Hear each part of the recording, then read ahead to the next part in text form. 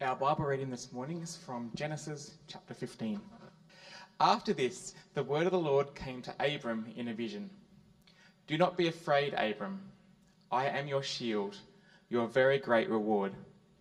But Abram said, Sovereign Lord, what can you give me since I remain childless? And the one who will inherit my estate is Eliezer of Damascus. And Abram said, You have given me no children, so a servant in my household will be my heir. Then the word of the Lord came to him. This man will not be your heir, but a son who is your own flesh and blood will be your own heir, or blood your heir. He took him outside and said, Look up at the sky and count the stars, if indeed you can count them. Then he said to him, So your offspring shall be. Abram believed the Lord, and he credited it to him as righteousness. He also said to him, I am the Lord who brought you out of Ur of the Chaldeans to give you this land to take possession of it. But Abram said, Sovereign Lord, how can I know that I will gain possession of it? So the Lord said to him, Bring me a heifer, a goat, and a ram, each 3 years old, along with a dove and a young pigeon. Abram brought all these to him, cut them in two, and arranged the halves opposite each other. The birds, however, he did not cut in half. The birds of prey came down on the carcasses, but Abram drove them away. As the sun was setting, Abram fell into a deep sleep, and a thick and dreadful darkness came over him. Then the Lord said to him, Know for certain that for 400 years your descendants will be strangers in a country not their own, and that they were enslaved and mistreated there. They will be. But I will punish the nation they serve as slaves, and afterward they will come out with great possessions. You, however, will go to your ancestors in peace and be buried at a good old age. In the 4th generation, your descendants will come back here, for the sin of the Amorites has not yet reached its full measure. When the sun had set and darkness had fallen, a smoking firepot with a blazing torch appeared and passed between the pieces. On that day the Lord made a covenant to Abram and said, To your descendants I give you this land, to the Wadi of Egypt, to the great river, the Euphrates, the land of the Kenites, Kezanites, Cadmonites, Hittites, Perizzites, Rephaites, Amorites, Canaanites, Girgashites, and Jebusites. This is the word of the Lord.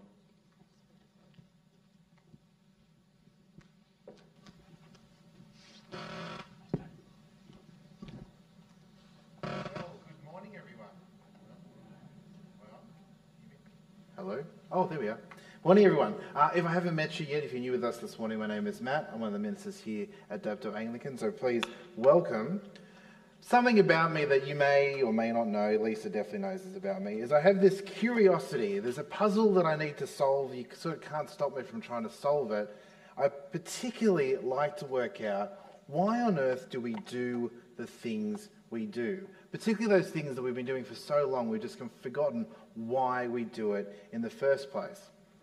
Something I think about, particularly 2 points of every year, is why on earth do we do daylight savings? It's just something we just kind of do. It's in the rhythms of our lives. Yeah, maybe we question it from time to time, but we just let it happen. It rolls on. And it seems to do its job. It extends our daylight hours. We do enjoy that over summer. So there seems to be a purpose. It seems to achieve its goal. However, if we don't know why we did it in the first place, how can we be so sure that it's actually achieving the goal that it's supposed to? How can we be sure that this thing that we do is actually valuable? So I did some digging, and there's some reasons why most people seem to think that we do daylight savings. The first reason you hear is it is brilliant for the farmers. The farmers want it. They love it. It's so helpful to have that extra hour of daylight. The only problem is, I talk to most farmers and they hate it. It's actually really counterproductive, particularly if you are a dairy farmer. It makes everything go skew-if. There's the other idea that maybe it's going to help us be more healthier and happier, because after all, we're getting more vitamin D at the end of the day. We're out in the sun, we're enjoying that. Surely that's got to be a good thing. But there's really no evidence to suggest that's the case, that actually doing daylight savings actually increases our health and well-being at all. There's the other argument that maybe it helps us conserve energy. But realistically, the data shows there's only, if it does, minimal difference for this big upheaval that we have every year. The other argument as well is that perhaps it helps business because you can be more productive with daylight times. And it's nice to come home when there's still daylight out there. But again, there's not really much behind that at all. It turns out that the whole reason why we even got the idea of daylight savings in the first place wasn't any of these reasons. It actually began in 1885 by a British entomologist named George Hudson, who really enjoyed studying insects in New Zealand. And he thought, why don't we extend the daylight so I can have more time to study these insects?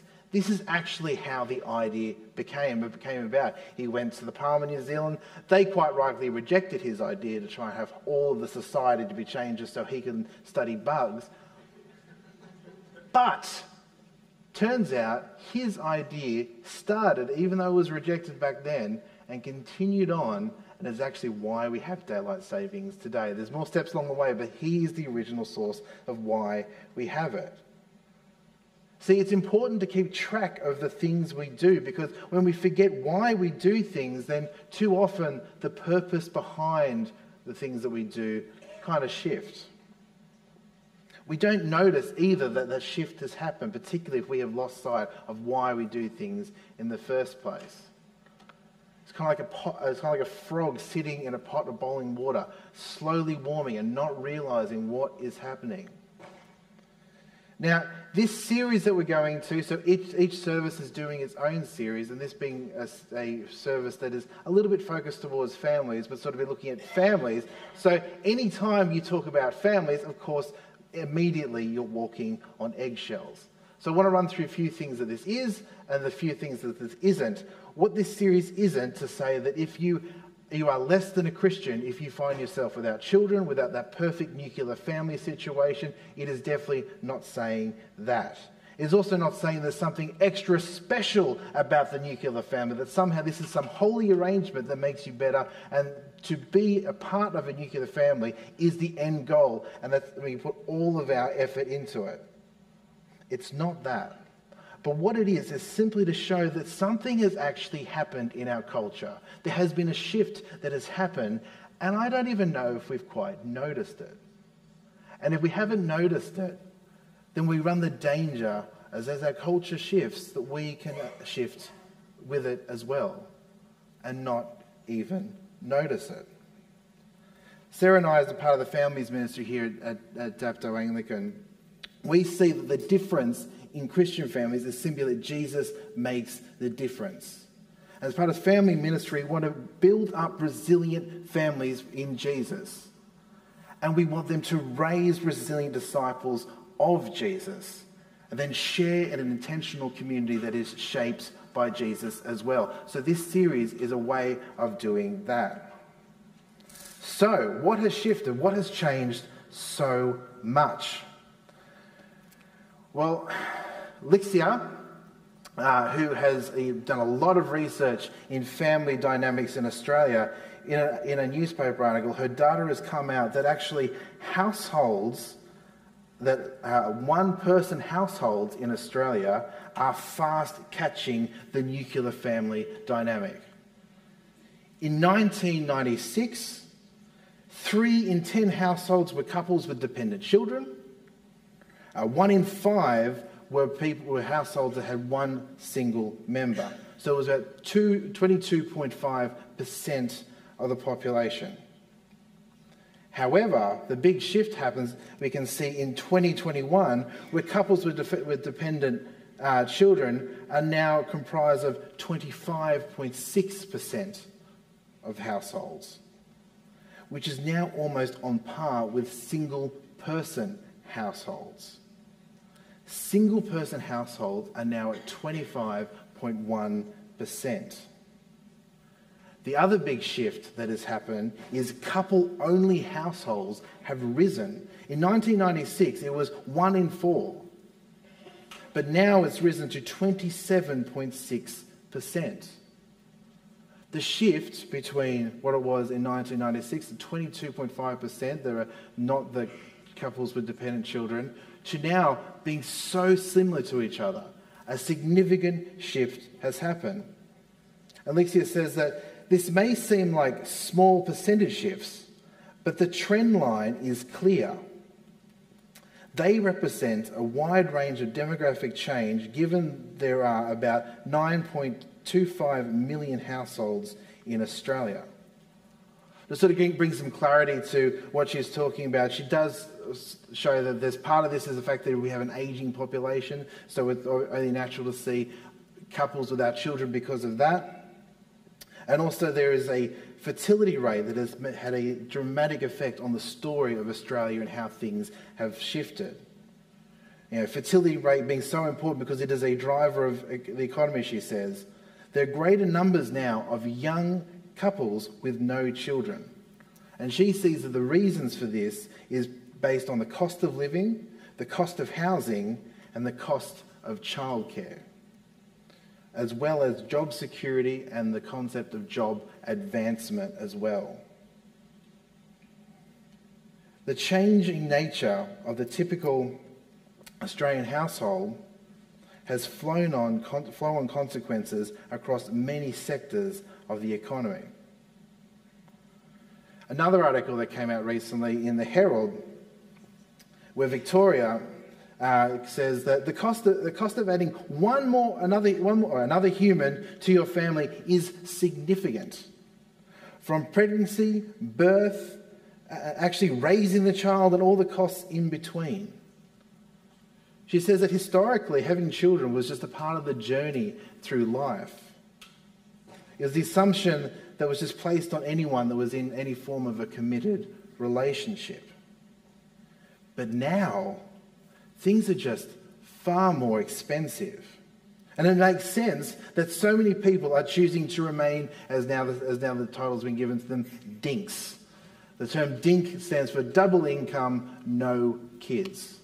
As opposed to my wife and I, who are on the way to being single income, countless kids. So sick.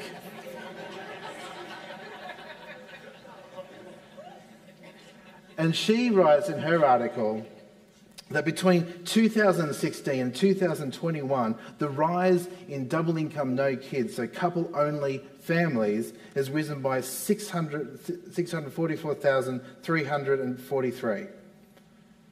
The Australian Institute of Family Studies predicts that by 2030, childless families will outnumber those with children for the first time. There's a shift happening. Something has changed. She writes about some challenges that she sees of why this might be the case. She has one thing that's called the motherhood penalty, as she calls it. So she highlights that the average 25-year-old new mother will earn $2 million less in her lifetime compared to her male partner. But the dinks revel in this choice in financial freedom. This dual income allows them to curate a lifestyle and focus on their own goals, is what she says. The substantial financial savings afforded by not having children become apparent very quickly. The emergence of dinks underscores the deep importance for a broader conversation about financial inclusivity, equality, and genuine cost of opting for parenthood in modern society. A flourishing Australia is one where every individual has an opportunity to lead a fulfilling life without compromising their financial well-being. Just think about that. There's a bit of a trend that we're seeing, a bit of the reason why these things might be happening. But in both articles, particularly in this recent one, there are some assumptions that are happening here. There are assumptions about what a family is, what it does, what its purpose, how it fits in society.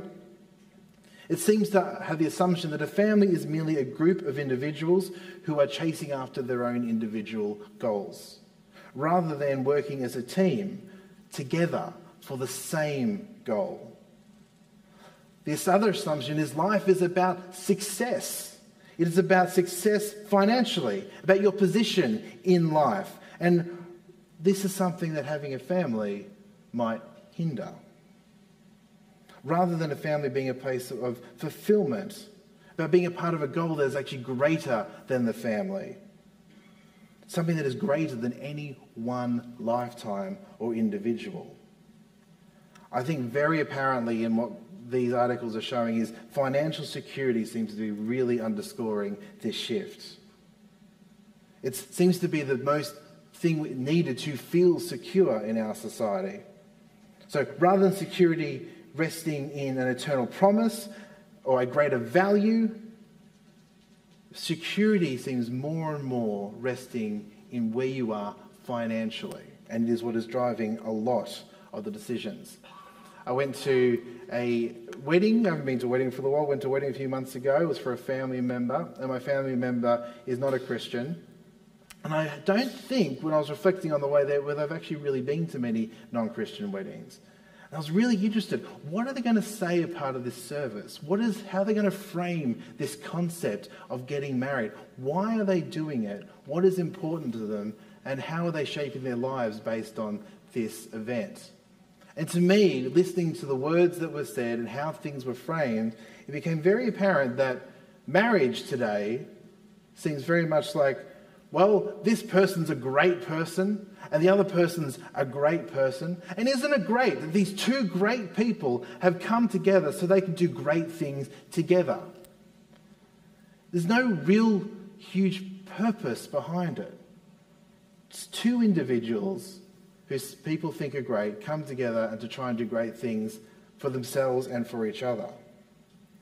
We see the shift culturally. We see it in this article. We see it in the things that we go to and hear on TV and in the media as well. But underscoring it, there's always a thought behind it. At the base of everything, there is some sort of thought that has just trickled through, and it can take years and years and decades, but you can trace back. Not exclusively, but a lot of what we're seeing is the product of German-born philosopher, economic and political theorist, historian, and revolutionary sociologist Karl Marx.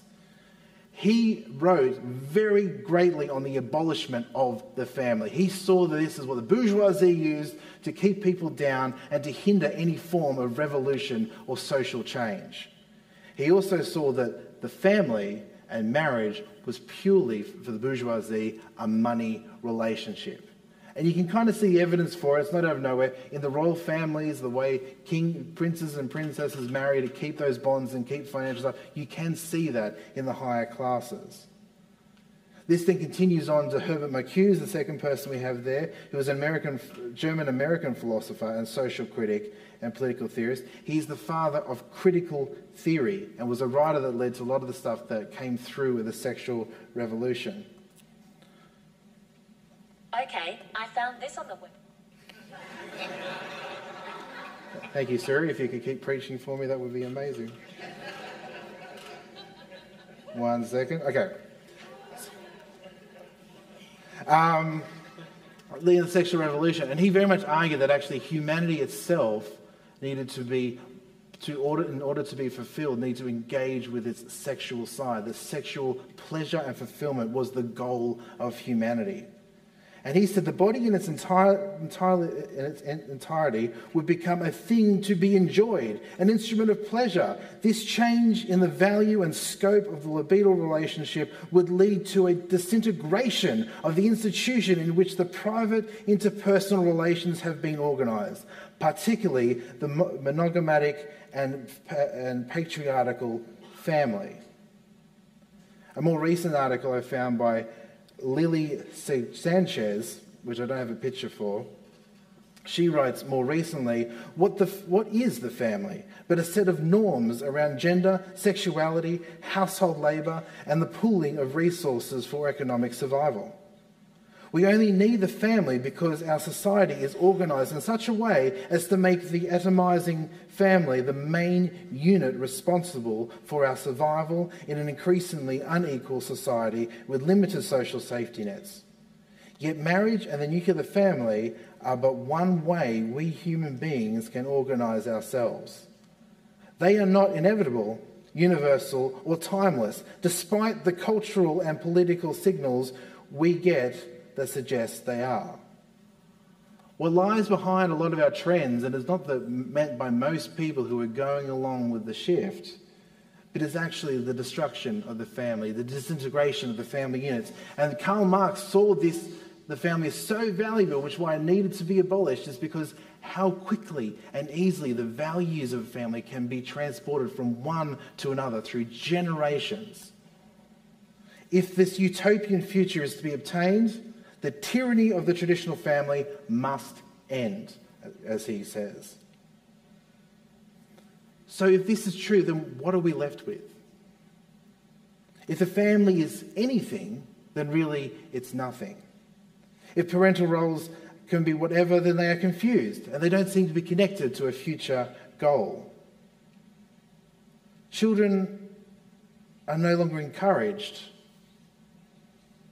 Or when you do have children, those children are encouraged to escape the family in order to find their true values instead of being held back by the values of their family.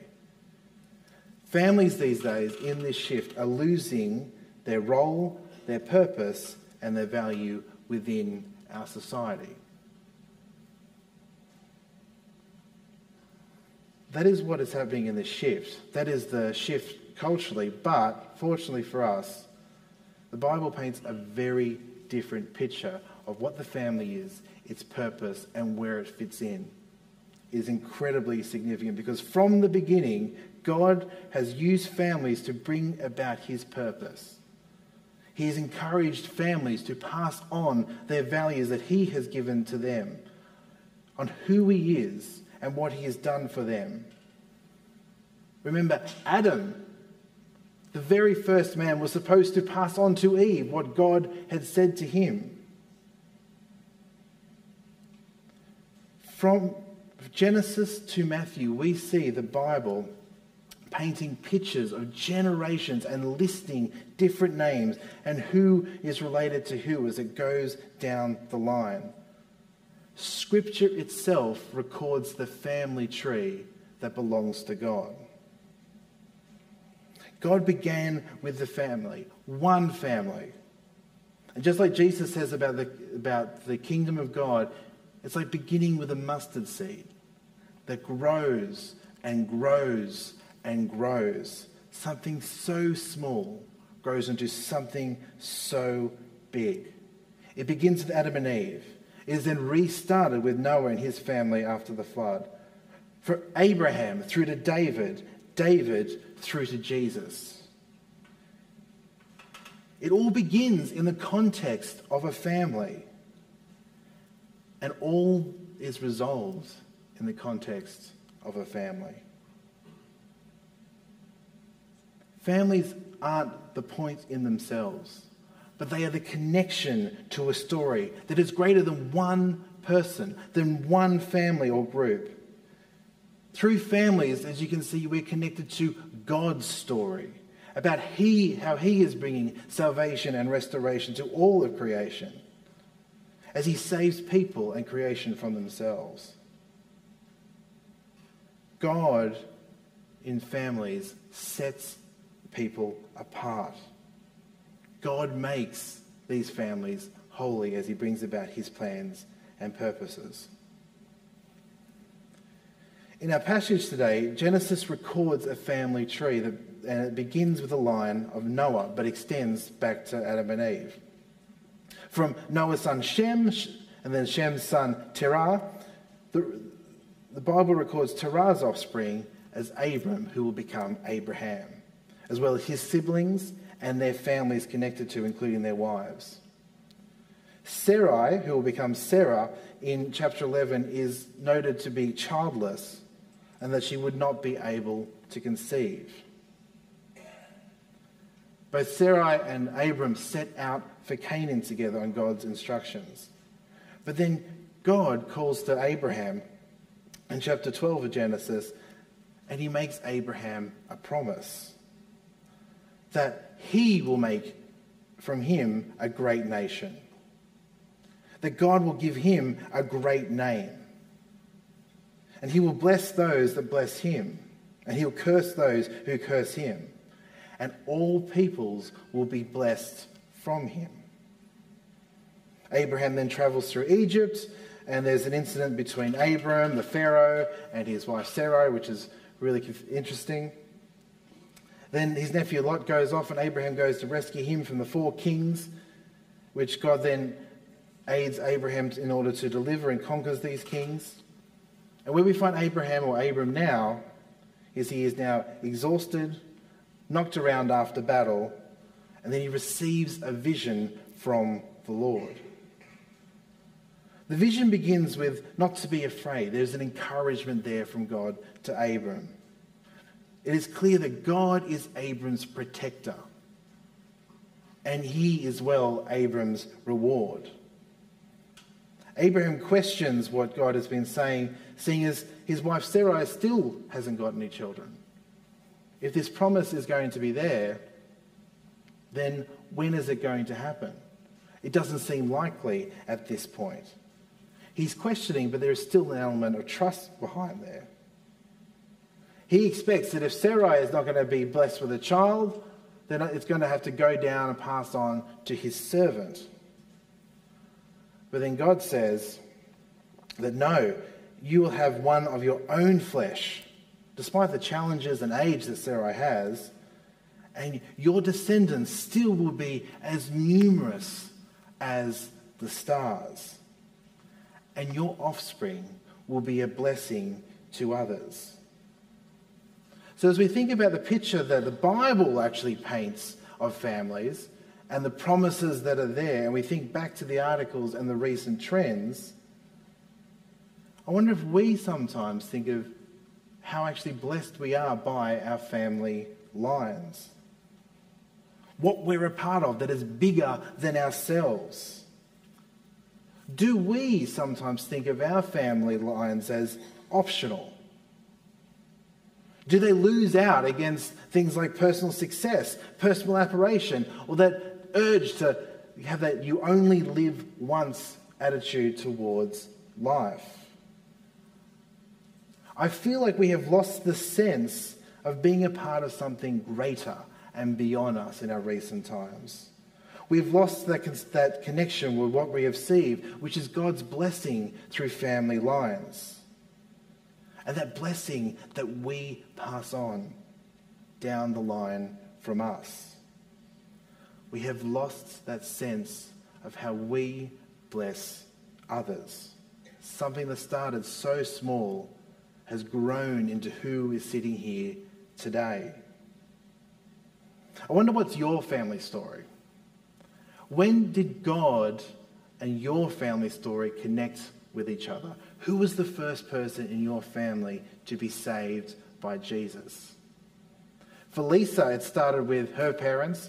They became Christians in their 30s. None of their family are Christians, but they became Christians, and now Lisa and her brother are Christians. For myself, it begins with me. My family are not Christians. I was the first of my family to be saved by Jesus, but Lisa and I, through that connection, will be raising our children to be Christians in the same faith that we have. We are passing on that blessing down the line. You can start with a mustard seed, but it grows. And as those values of who God is and his wisdom pass through, that can be a blessing and will be a blessing to others.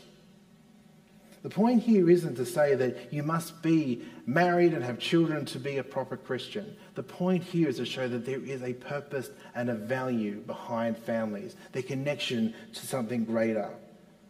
That we have actually lost the sense of where they fit in and how they play the significant role in God's plan for salvation.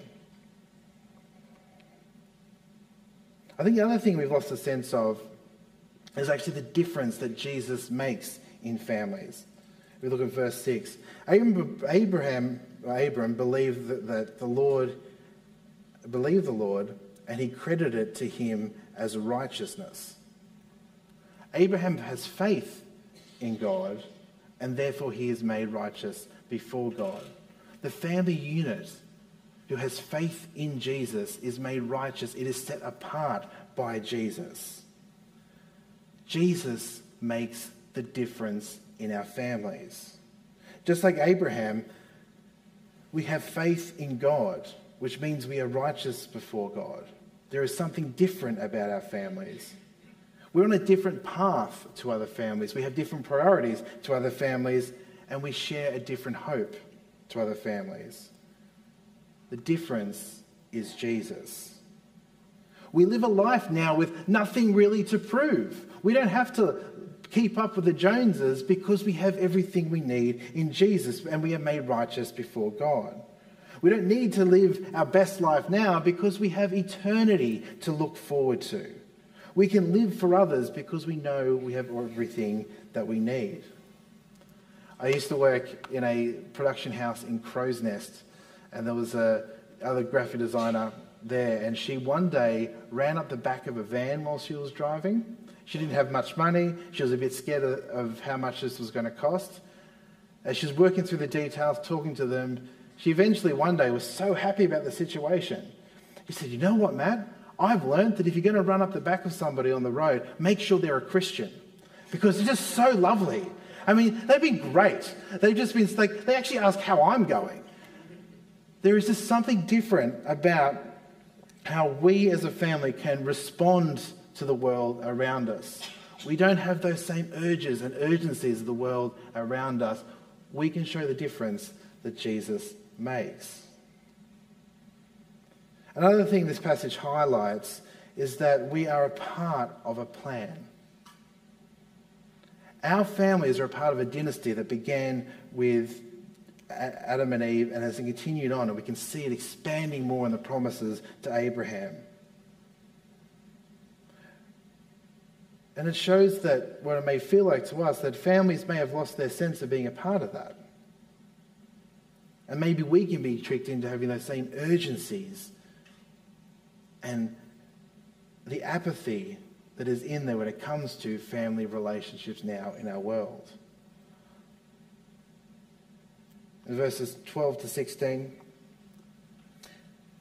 as the sun was setting, Abraham fell into a deep sleep, and a thick and dreadful darkness came over him. Then the Lord said to him, "Know for certain that for 400 years your descendants will be strangers in a country not their own, and they will be enslaved and mistreated.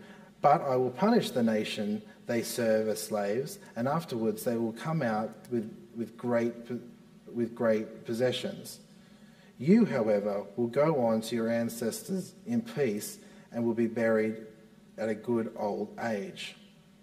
In the 4th generation, your descendants will come back here, for the sin of the Amorites has not yet reached its full measure." You can see that in the promise here in this passage, is the expectation that God has for Abraham's family is like, all this stuff is going to play out. I am promising generations that will continue. I already know what's going to happen, and I'm going to help you with certain parts. I'm going to bring about my plans and purposes for saving this universe through your family. It starts with a mustard seed, but it grows into something beautiful. It grows into something powerful, something that is able to bless others. And I think we need to do a few things coming from this as we reflect on what the articles say and what the Bible says. Is first, I think we need to look at our families and each other's families as not just our own legacy, something that we're passing on for ourselves, but actually God's legacy. And we need to remember that every one member of a family is connected to a greater dynasty that is connected to God. And we should praise God for that. Each member is a demonstration of his amazing power and mercy. And of course, with what we have, that inheritance that we have, that blessing that has been either starts with us or has been continued through us, bless others. There are many things that we do that we have lost track of why we do them in the first place. But it is important to keep track of what we are doing, because otherwise we will lose our priorities in the process. we'll lose the importance and the purpose. And we can see that in God's plan, the genealogy, his legacy, his lineage is so important to bringing about the salvation of this world. Let's pray. Our loving Heavenly Father, we thank you so much for the amazing importance of families, that you started with one couple and have brought about your plan of salvation through your Son, who was born to us as a baby into a family line. We pray that as we reflect on what you do as a part of families, that we will see the urgency of trying to pass on that blessing, that we'll remember the importance of it all, and we will live differently because of it. And we pray this in your Son's name. Amen.